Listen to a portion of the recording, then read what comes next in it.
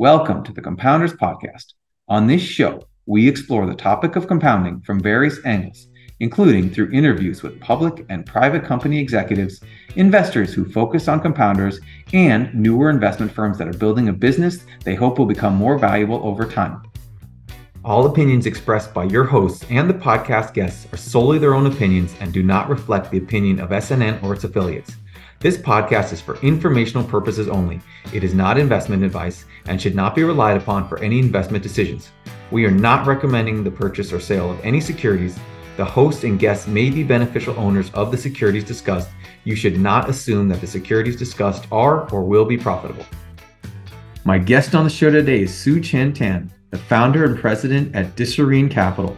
Chuen started the firm over 13 years ago with less than $100 million in assets. Since then, the firm has grown to manage over $2 billion for clients. Discerene has one of the most compelling structures and relationships with its LPs of any public investing firm I know. I've had the privilege of listening to Chuen speak on other podcasts, and I was excited to chat with him on Compounders about how he managed to convince his LPs to provide him with a drawdown structure, the hurdle rate for calling capital from LPs, avoiding conformity and the kind of contrarianism that works for Discerene, the characteristics of a business that deserves to exist, and what attracts him to invest in emerging markets. And without any further ado, here's my conversation with Chuen Tan of Discerene Capital. Chuen, you started Discerene when you were in your early 30s with the goal of investing for 50 years.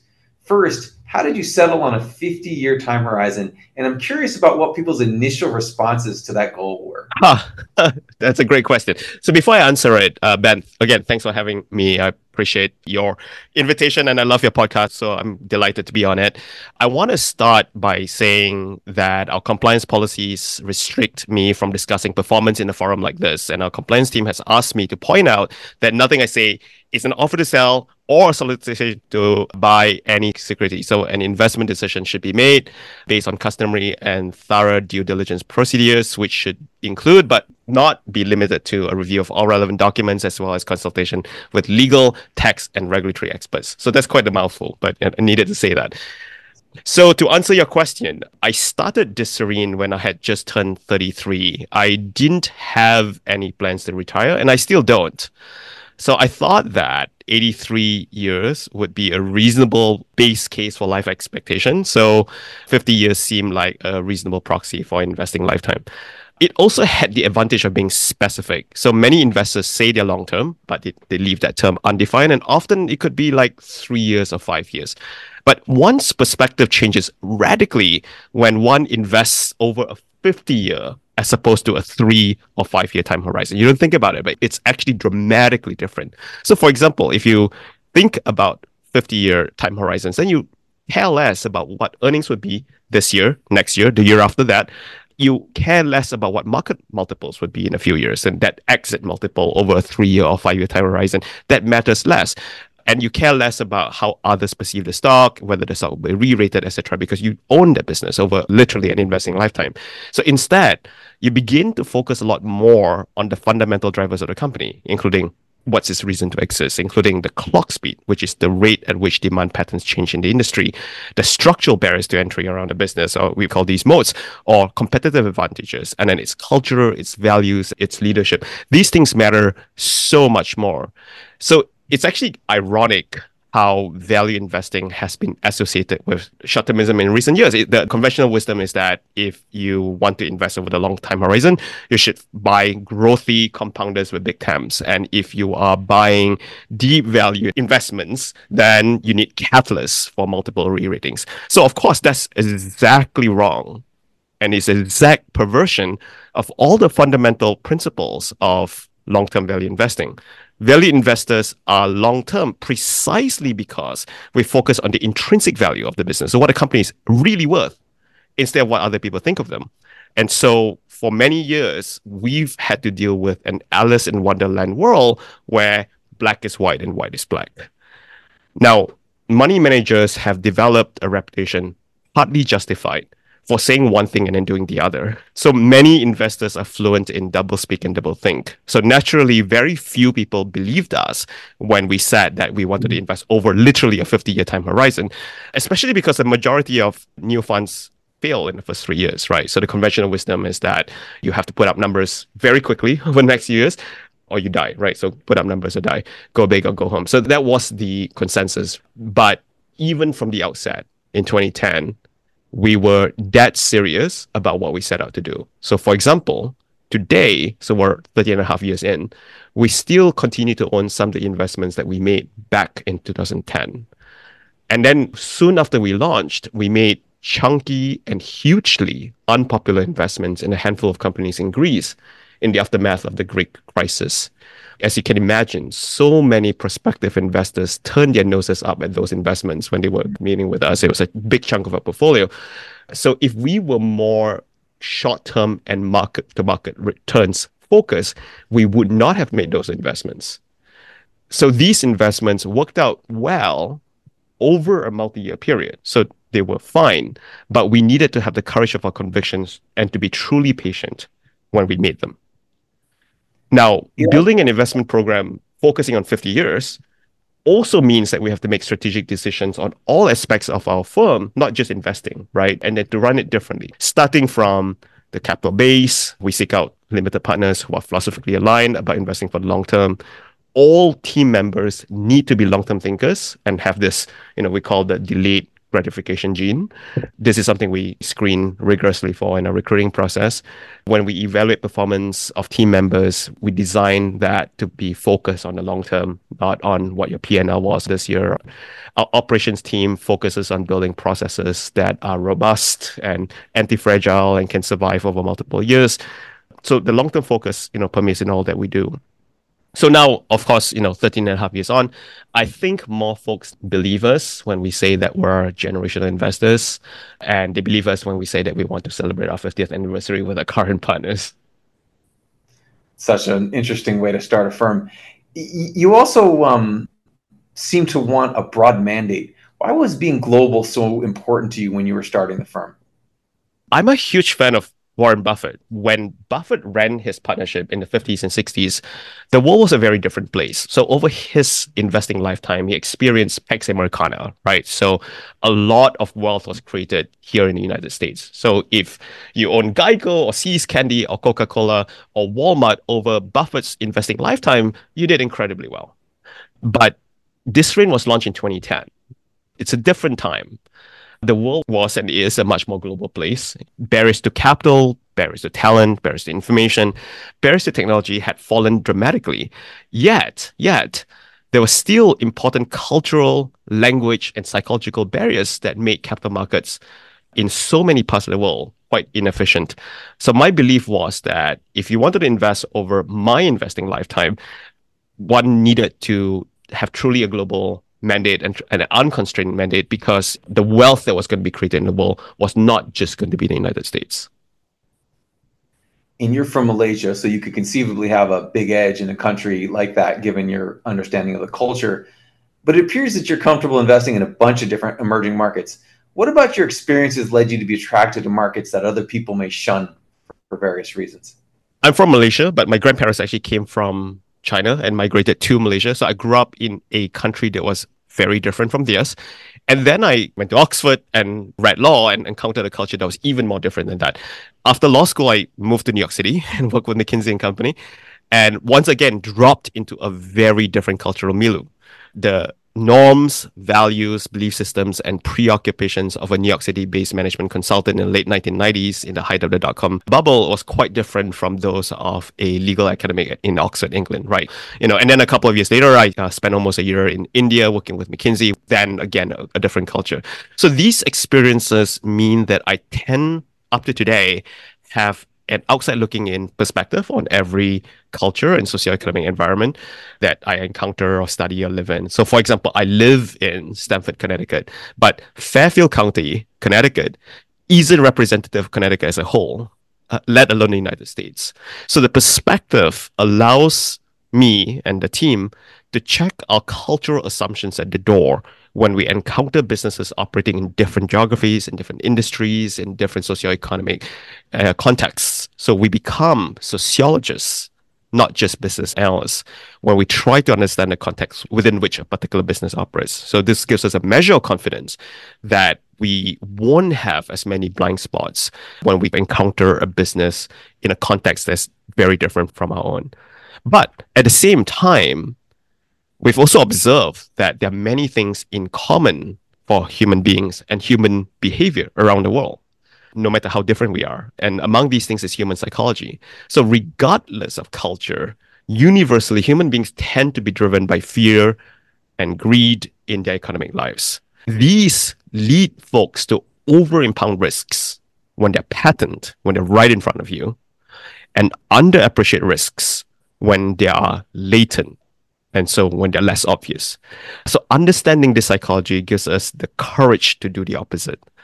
Now, finally, to answer your question on why not focus on geographies like Malaysia, where I may have a competitive advantage, here I think that over specialization has a real cost. And I'll give you an analogy from evolutionary biology. And forgive me, this is a little bit of a sidebar, but it's actually, I think it's worthwhile doing it. So at the outset, evolutionary biologists recognize that specialization within organisms may evolve because the cost of becoming generalists is high. So I'll give an example. Warm-blooded organisms, such as mammals, maintain a constant internal temperature, which can be achieved only by numerous plastic, anatomical, physiological, and behavioral mechanisms, all requiring significant resources. So such consumption of resources pays off only if the organisms do indeed encounter habitats with very different ambient temperatures. Otherwise, this general strategy of maintaining warm-bloodedness is actually costly and evolutionarily inefficient, right? So this is also true in investing. So under constant conditions, a general strategy is often more expensive than a specialist one in terms of resources, including time, including talent, including capital. So it's just costly if you're just doing one thing all the time. But competition in biological ecosystems and also in investing ecosystems occur not just across space, so across, in the case of organisms, across different habitats, in investing, across different geographies, across different industries, but the competition also happens across time. It's not just space, but it's also time. So in evolutionary biology, this generalist versus specialist debate for competition across time can be couched in bet hedging terms. So fluctuating biological environments over extended time horizons, organisms can bet hedge, meaning hedge their risks of survival in a number of ways. Number one, by diversifying, meaning specializing with different kinds of offspring. Or number two, the conservative bet hedging is by producing a generalist offspring that's antifragile, like again, warm-bloodedness.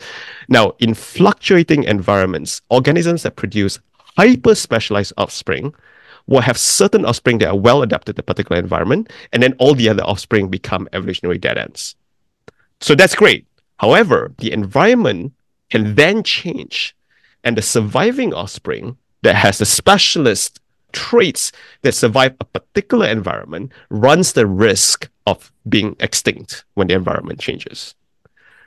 So evolutionary biologists have found that if fitness is multiplicative within lifetimes, which is sequential survival probabilities, then generalist individuals are always favored. That means maximizing genetic mean fitness across environmental conditions. So it's crucial to note that the idea is multiplicative. If you survive one environment, can you survive the next one? Can you survive the next one? Can you survive the next one?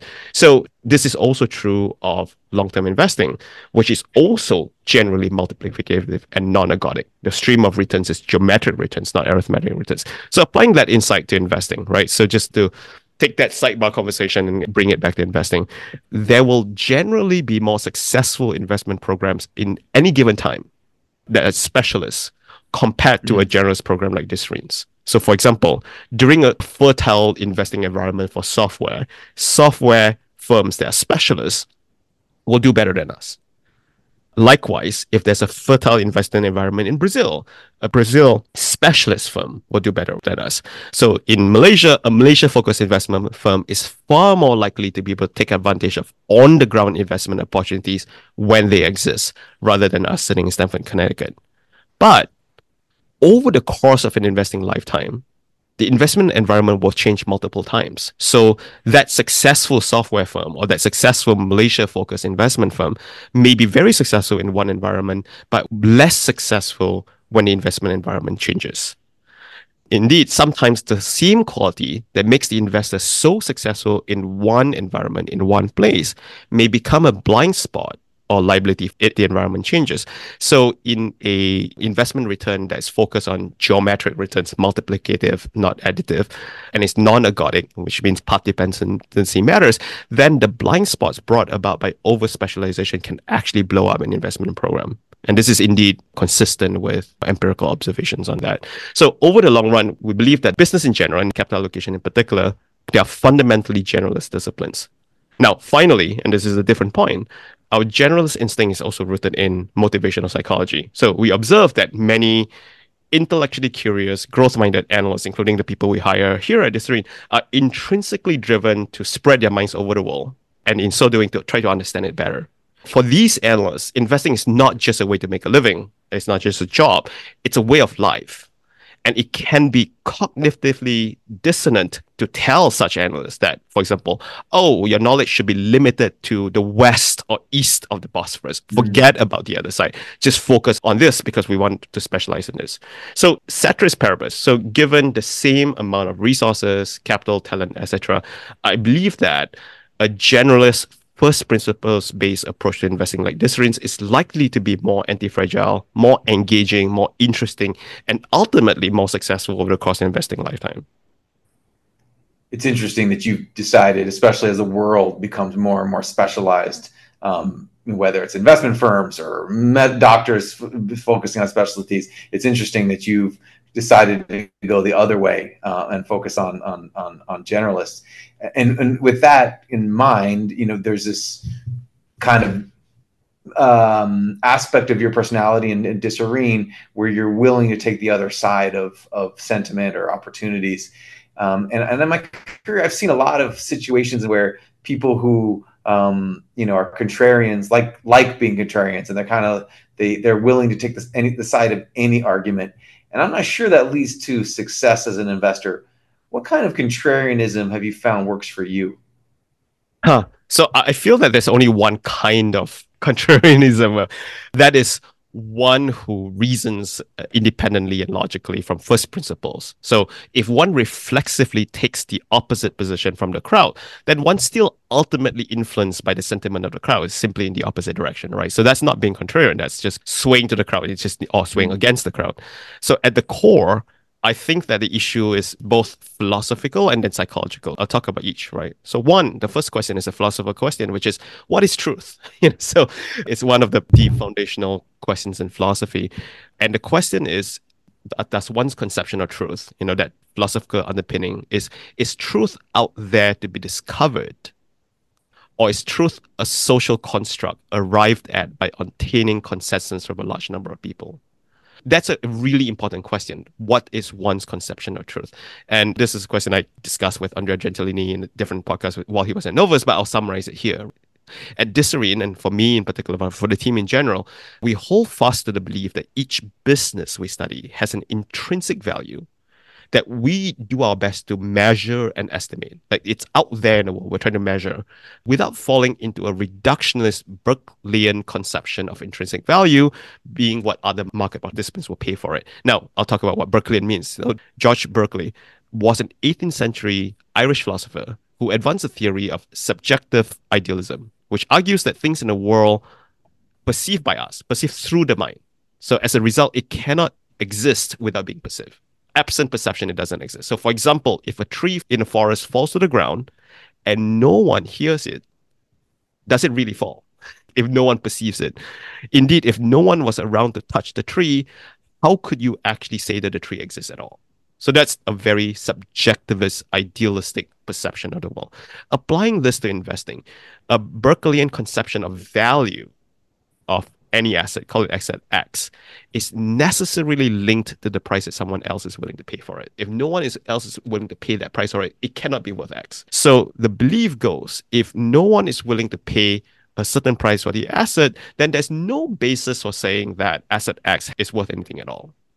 On the flip side, if folks are willing to pay a certain price for a particular asset, for example, a Picasso painting or Bitcoin, then that asset must be worth the price that someone else is willing to pay for it. So reality is processed through perception. Now, based on this subjectivist approach to investing, the concept of price and the concept of value is conflated. It's the same thing. Price is value, value is price.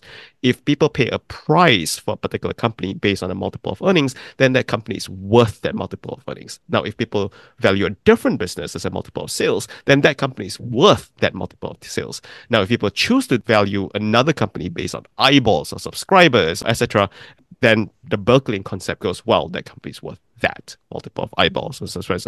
So the exercise of figuring out value is basically an exercise in persuasion. You make money if you convince other people to agree with your perception of value.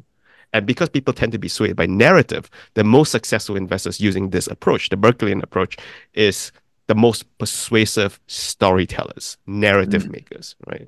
Now, we have a very different approach, right? So our conception of truth is that it's absolute. We value that asset has intrinsic worth, regardless of whether other people are willing to pay that for it. That worth does not fluctuate moment to moment based on how others perceive the asset at a given time. Instead, intrinsic worth or intrinsic value is simply the net present value of the cash flows of that asset over its economic life. Now, our job as value investors is to try to figure that out. We have imperfect tools, we have imperfect information, we have imperfect skills, we can't travel through time, we're not omniscient and omnipotent, but we're still trying to figure that out. So, and we're trying to do that in Plato's cave, as it were, with imperfect tools, right? So the idea then is that the fact that we measure intrinsic value imperfectly and we can change our minds about it does not mean that there's no objective intrinsic value. There is one. We just don't know what it is. With the passage of time, we'll find out exactly what a business is worth. If you could live for an entire lifetime, you can see the net present value of a business until that business ends. Right? So you can actually objectively calculate that. So there is objective truth. But figuring that out is a weighing exercise, not a voting exercise. So to the extent we're right or we're wrong doesn't depend on other people. We'll make money if the asset that we own actually generates the cash flow that we expect to generate, and we buy it at sufficient margin of safety. So that's a philosophical thing. Now, there's a second element to this, which is psychological, not philosophical. And here, the question that one asks if one is a contrarian is, to what extent is one willing to not conform with consensus? Now, conformity is actually really interesting. So there's a seminal series of experiments conducted in 1951 that was conducted by Solomon Asch, which I think is instructive on conformity. So I'll attempt to describe it here to put you into the mind of the person who's in the experiment, right? So let's imagine that you are a participant in Asch's experiment. You're the sixth person in a row of 7 people sitting in a conference room, say.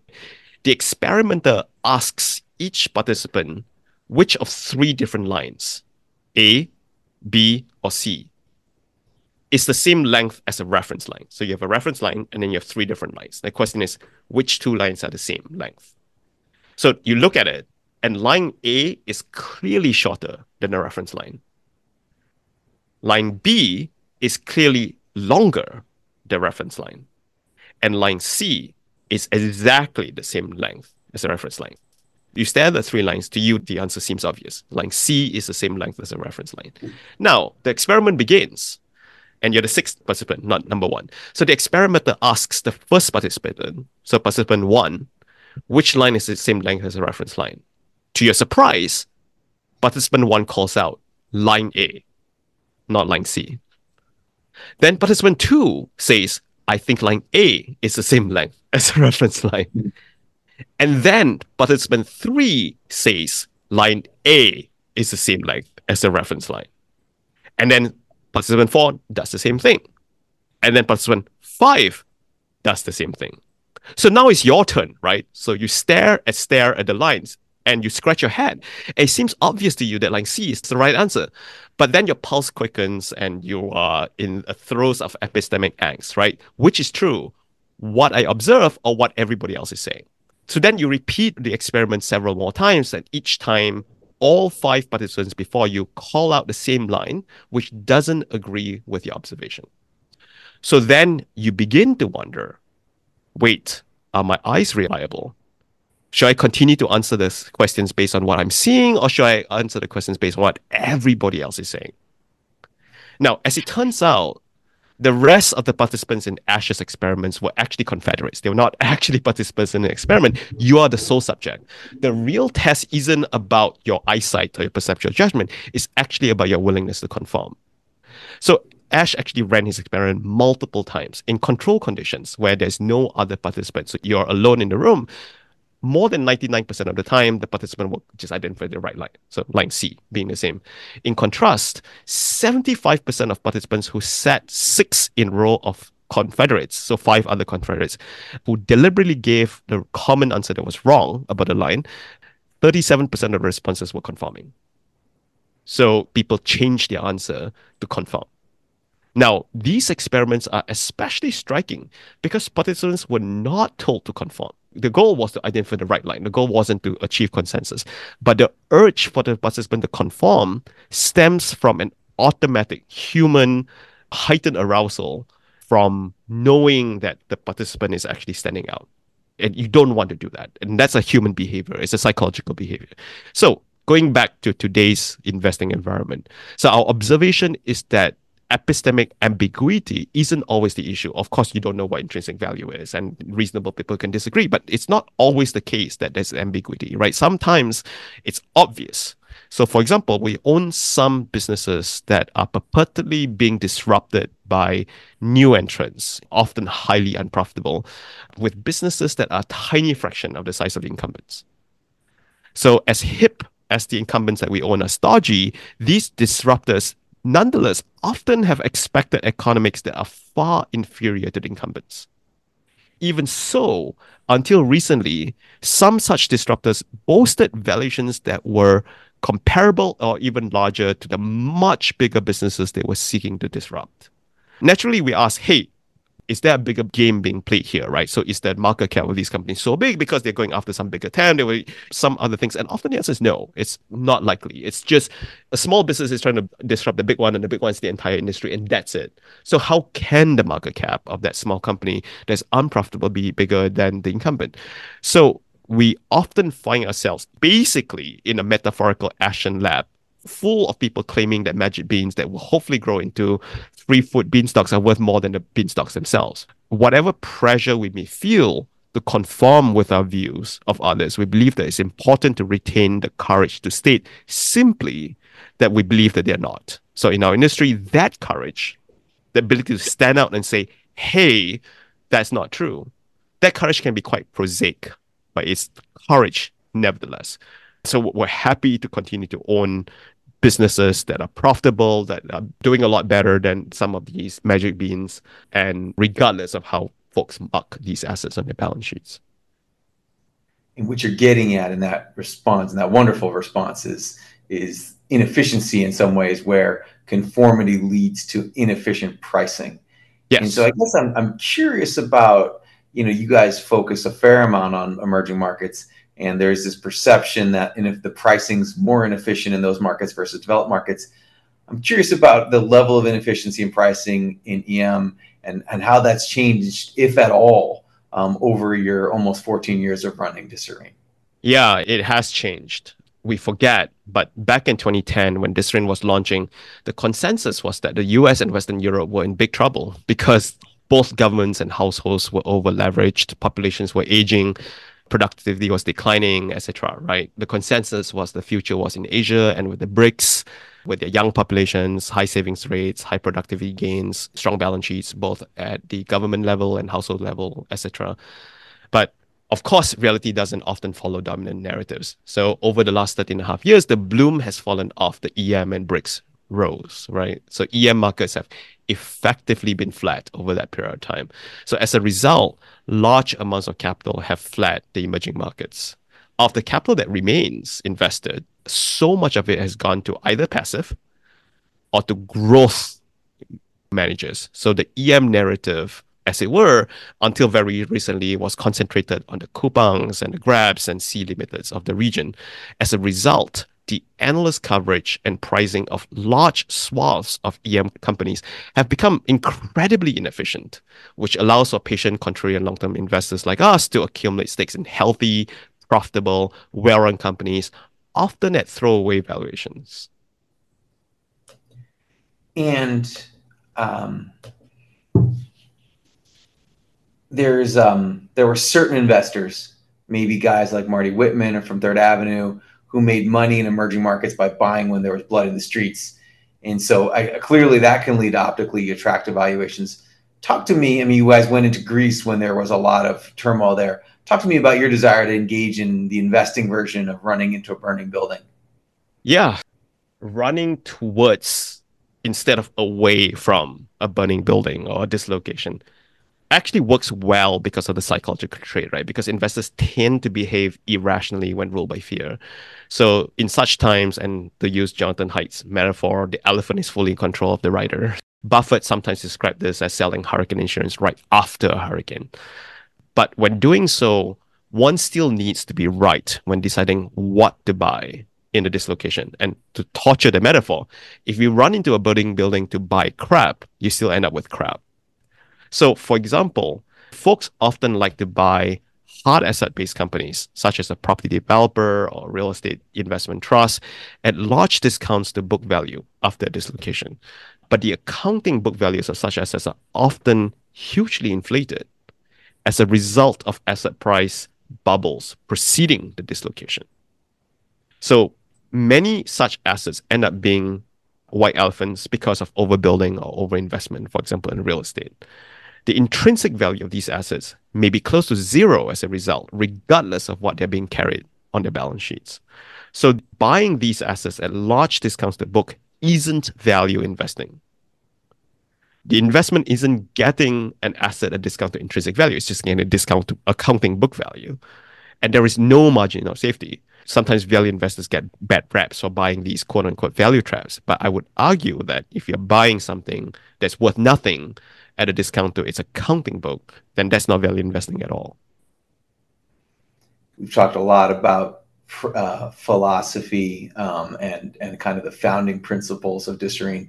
I'd love to talk a little bit about the structure of the firm.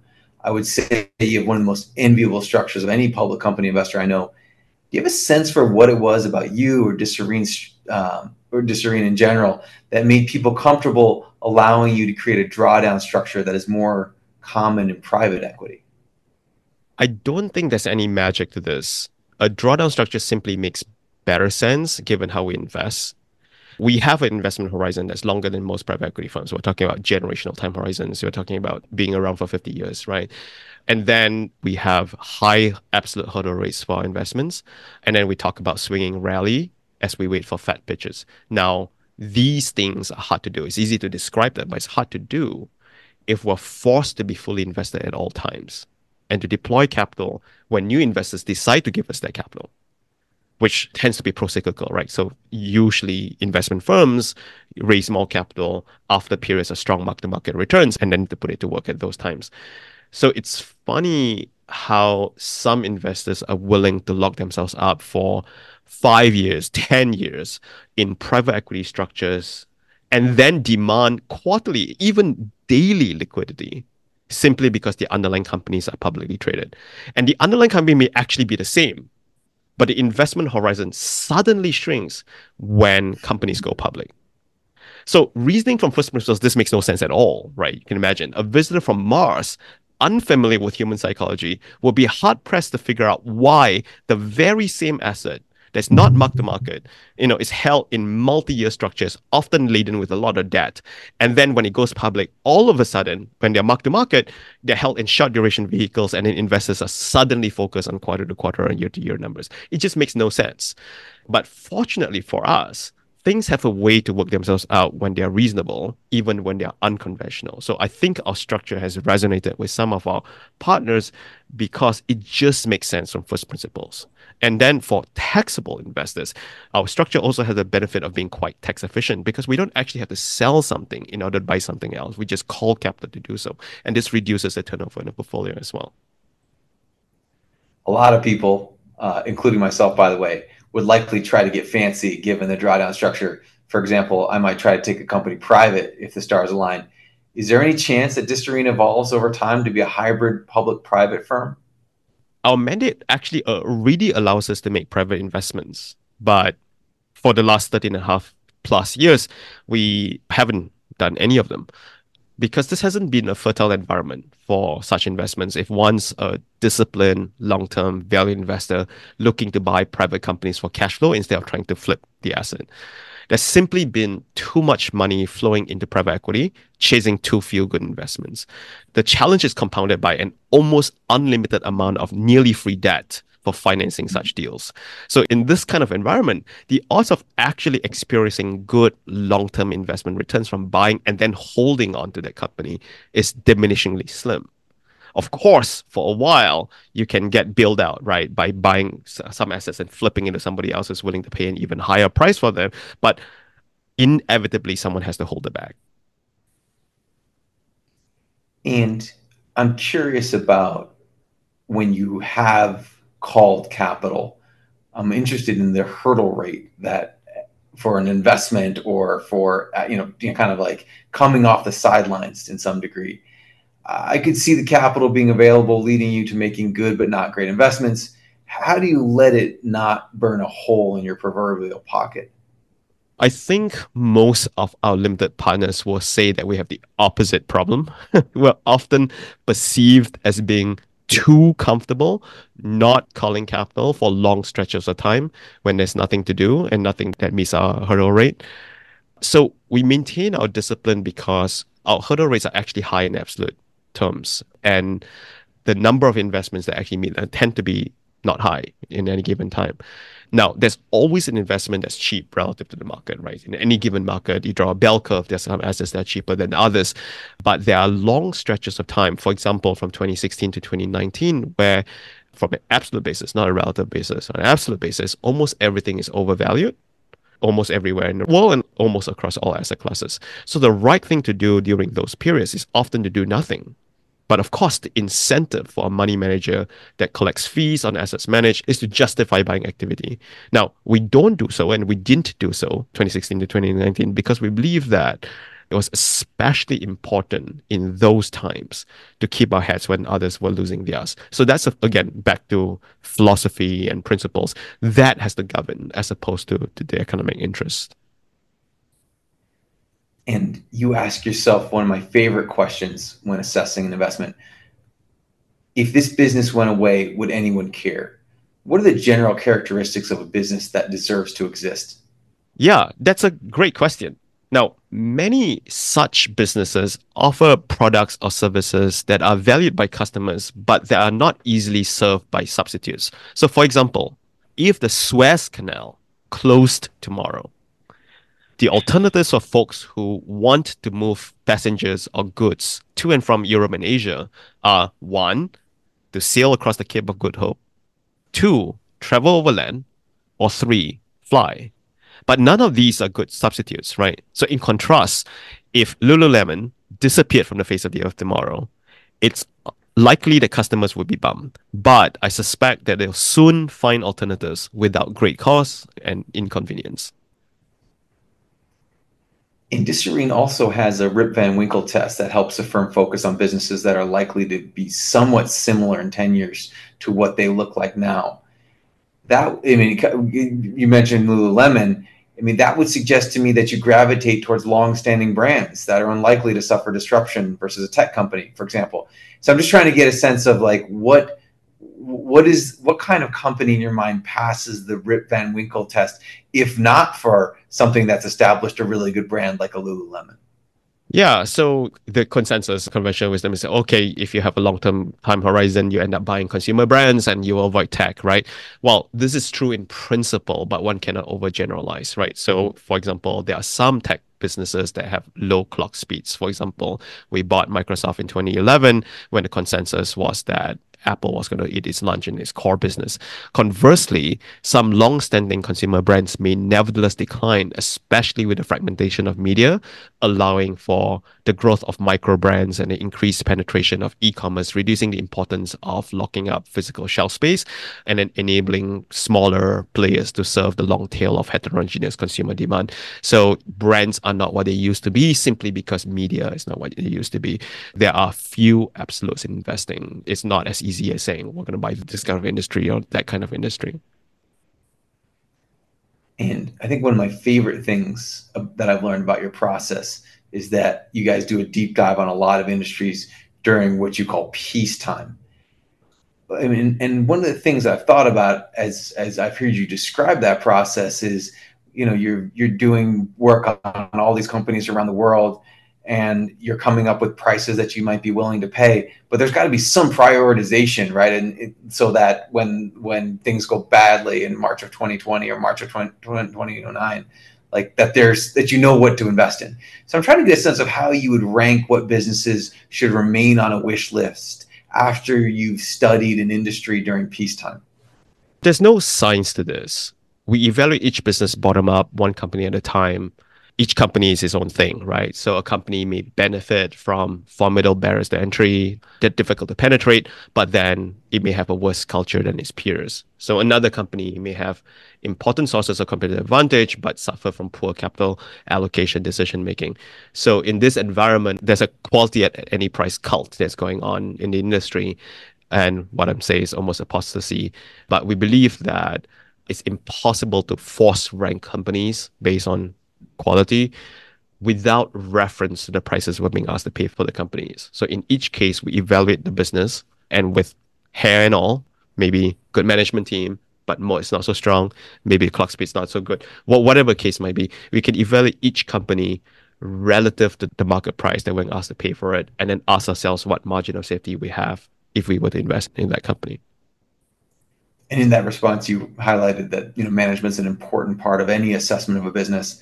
One of the pillars of the firm is to partner with CEOs and CFOs of the companies you invest in. I saw that you recently flexed some activist muscles in a situation where one of your companies, IAA, was being sold. How active are you typically with your management partners? Yeah, we try to be actively constructive with each of the companies we invested with, but we try very hard not to be activist unless we have to be. We actually much prefer being supportive and helpful shareholders, as was the case with many of the companies, and then ask our CEOs and CFOs to think of ourselves as an extension of their teams, right? So we succeed if they succeed, and our success is tied to theirs. Now, in many cases, we've been shareholders of a portfolio company for many, many years, in many cases, over a decade, and then you've just built out genuine partnerships with them. So our history over the last 13 and a half or so years has been really, frankly, written in large part by what we call Hall of Fame CEOs, CFOs, and teams who have demonstrated tremendous integrity and skill and grace and patience managing their businesses, often in very difficult operating environments, and as a result have created a lot of value for us and for other shareholders. And that's the real story, as opposed to the times when things go wrong.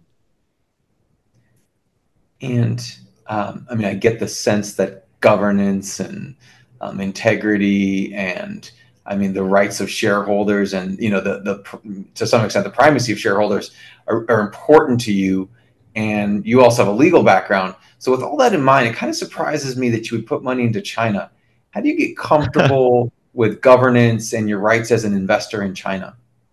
Yeah, that's a great question. So we invest in companies and in the people who run them, not in countries. I'm a lawyer, so we have a bundle of rights and claims that can be enforced in a particular jurisdiction in the corporations we're invested in. But it's also important to understand it's not just a legal bundle of rights, but the incentives and interests of the management teams that we're invested with. Minority shareholder rights can be trampled anywhere, whether it's Korea or Portugal or even here in the United States.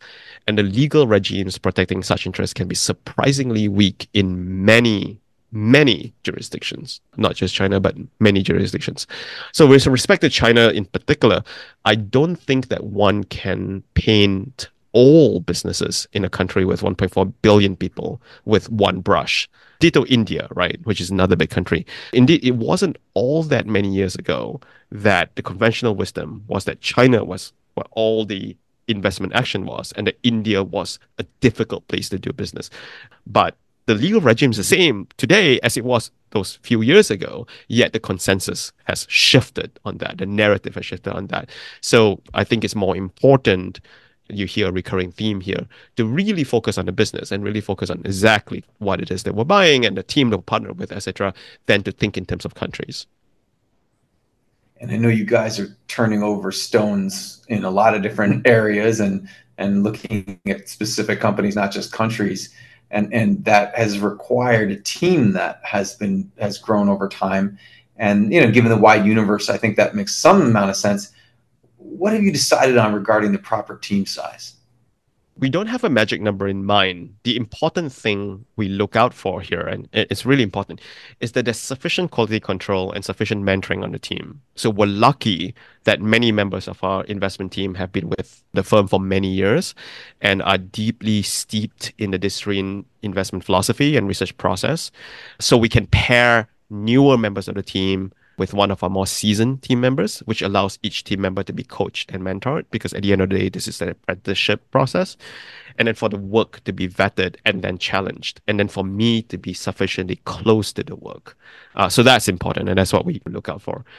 Now, you didn't ask this question, but I think it's important when we think about team size is we've also consciously sought to hire people very different from ourselves. So today, our investment team consists of folks from 7 different nationalities, and we speak 8 different languages. 2 team members have lived and worked on literally 4 different continents.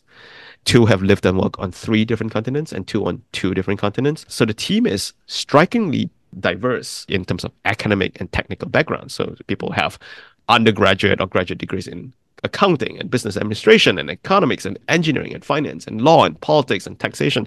And team members have worked as academic researchers and investment bankers and management consultants and private equity analysts and public accounting auditors and stock pickers and tech entrepreneurs. And then if you look across the team, we have disparate cultural, religious, political backgrounds, socioeconomic backgrounds, intellectual, philosophical, epistemic influences that are very varied within the team, and personal biographies that are very different. Some of us are introverts, some of us are extroverts.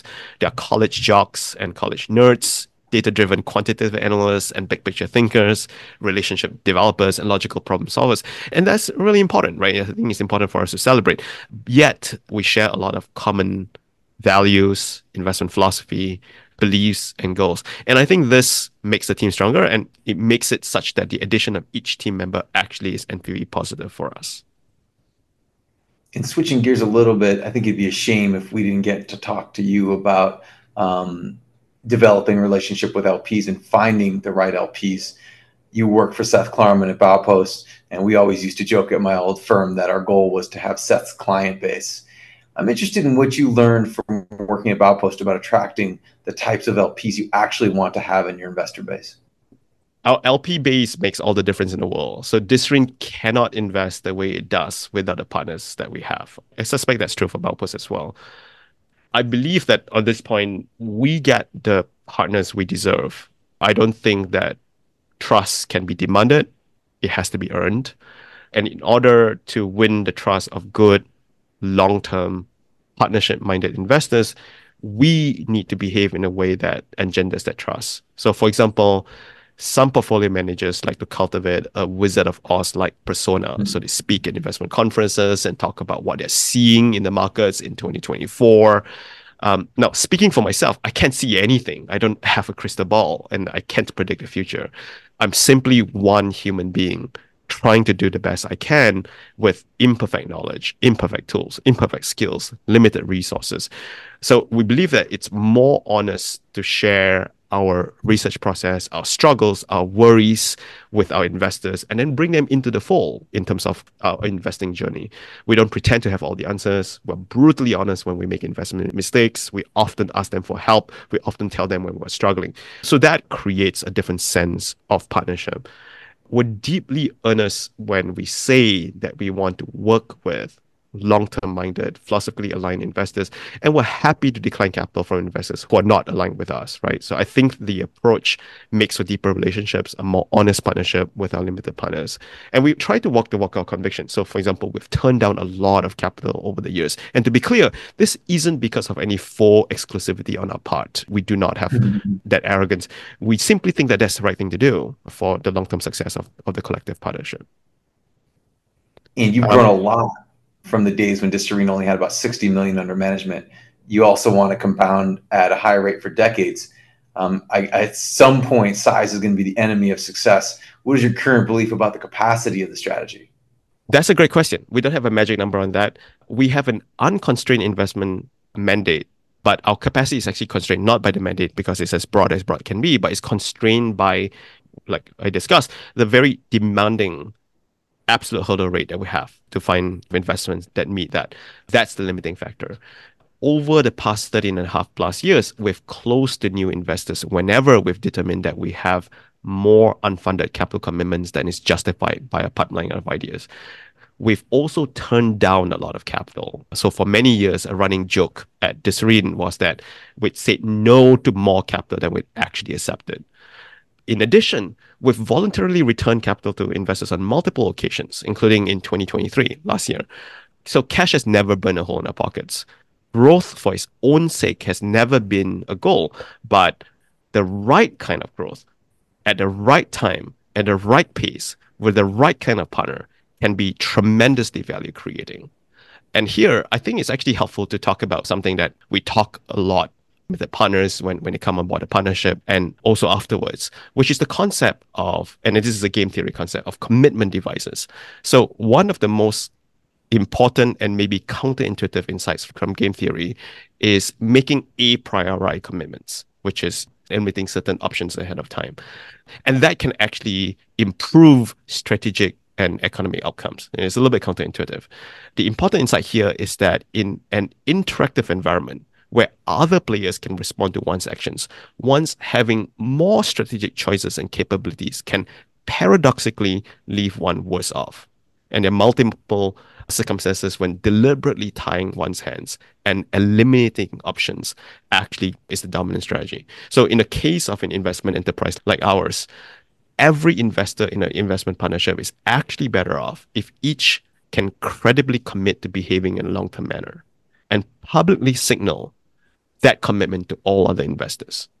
In practice, in a diffuse investment partnership with many investors, it's actually difficult to do, right? For a single investor to nudge all the other investors in the partnership to a long-term Nash equilibrium as opposed to a short-term one. So if you already have multiple different investors with multiple different investment horizons, it's hard to credibly unilaterally nudge the whole investment partnership to a long-term equilibrium. The coordination problem is large, and so the incentive is always for an individual investor to cheat. That's why investment partnerships are often susceptible to experiencing a run on the bank. There's often a rush out the door by all investors when it looks like a partnership is beginning to wobble. It doesn't pay to be the last person standing, right? So if one LP is long-term and everybody else is short-term and everybody else runs out and the LP stays in, the investment partnership's losses become self-fulfilling as there's forced selling, there's illiquidity that causes further dislocations. And so the last person out holds the bag. So at Discerene, we believe that there's actually an important competitive advantage around investment partnership that is particularly patient and particularly careful about seeking out long-term partnership-minded investors. Each investor in a partnership makes a long-term commitment to the partnership, and as a result, every investor partnership is better off. So a superior Nash equilibrium is then achieved. So I know that running $20 billion is not going to be the answer to this question because you're not focused on AUM. So I am curious, though, if we're having this conversation 7 years from now, what would success look like to you? Well, that's actually an easy question to answer because we actually wrote it down. So we call them our big, hairy, audacious goals for 2030. Now, they're called big, hairy, audacious goals for a reason, and I don't know how many of them we'll actually achieve, but here's a summary anyway, right? So I'll list them. So number one, the definition of success is that we've maintained our integrity and stayed true to our values. That's literally number one. Number two, we've compounded the capital entrusted to us at high absolute rates of return. Number three, for Discerene investors, being a Discerene limited partner is like being part of a valued circle of trust. Once you're in, you'll never leave. Discerene will have good years, will have bad years, performance-wise, but it's the one investment that no one ever thinks of getting rid of. And for non-Discerene investors, it's the one partnership that they wish they could join. Number four, For Discerene portfolio companies, so the companies we're invested with, Discerene is the first shareholder they think of calling if they need smart long-term capital and good counsel. And then CEOs and CFOs celebrate when we show up as a shareholder. They don't lawyer up. Number 5, for organizations that are Discerene giving beneficiaries, Discerene is not just a donor, but also a powerful ally. Now, number 6, for the broader constellation of Discerene stakeholders, the firm is viewed as a force for good. So we're held out as an example of what an investment firm should be like and how an investment firm should behave. And the Discerene name is associated with good stewardship, positive influence on people, ethics, outcomes at companies. We're associated as being A players, kind of like the Navy SEALs. We're associated for long-term partnership mindedness. And then we're associated with intellectual heft. So first principles thinking, depth, rigor, originality, creativity, summing up to a coherent Discerene school or Discerene tradition for thinking. So that's 6. So number 7, Discerene team members love what they do. The firm is a platform for them and for their families to flourish, both personally and professionally. For team members, Discerene is the fullest expression of how they would like to manage their money. For new hires, getting an offer from Discerene is like a dream come true.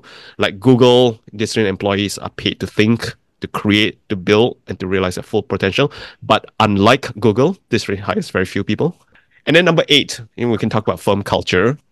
Team members want to work together because they genuinely enjoy it and they cannot imagine doing anything else. The firm has developed a performance culture that's also partnership focused. And so that combination of being long-term performance focused, but partnership focused and team oriented with reasonably low turnover. So even if there's turnover, partings are good partings and people go on to do other things and flourish, but then always part of the Discerene family.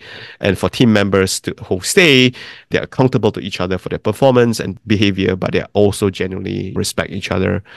Team members feel like they have a sense of ownership. They're empowered to make real contributions. And the firm has fostered an intellectual environment that is growth-oriented, but also humble, honest, creative, and first principle based. So that's 8. So that's culture. Number 9, we continue to learn and to both deepen and widen our circles of competence, and as a result, become better investors over time than we are today. And number 10, last but not least, we continue to enjoy the journey and continue to tap dance to work. I love that. And just as you're listing those off, I was thinking about how different a number of those are versus, I think, what the perception of what most investment firms focus on, which is maybe returns and AUM growth and the financial rewards. So thanks for sharing all of that with us. Chuen, I could do this all day, and I know that you have a lot to tend to. So we're going to close this question with the question we ask all of our manager guests. What do you think is the most underappreciated aspect of the investment opportunity in front of Discerene today? At different times, dislocations and mispricings and investment opportunities will occur in different assets, in different geographies, different industries, different asset classes, you name it, right?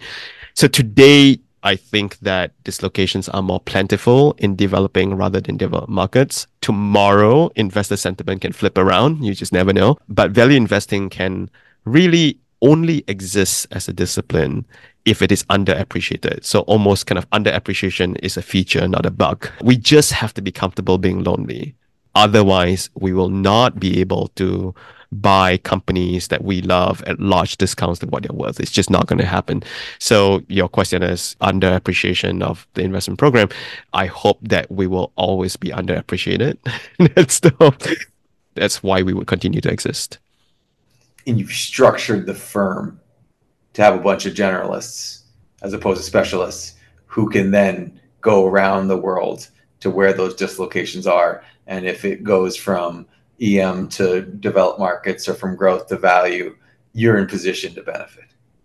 Yeah. And at the end of the day, people like to talk about factors and stuff like that. At the end of the day, it's about identifying good companies that you can buy at large margins of safety, wherever this may lie. And the question is, when those opportunities present themselves, can you recognize them? Can you do the work? Can you get comfortable? And can you act with sufficient conviction to do that, right? And everything that we've talked about helps us do that. The structure of the capital, the partners that we have, the team that we have, the patience that we have, the drawdown structure, you name it.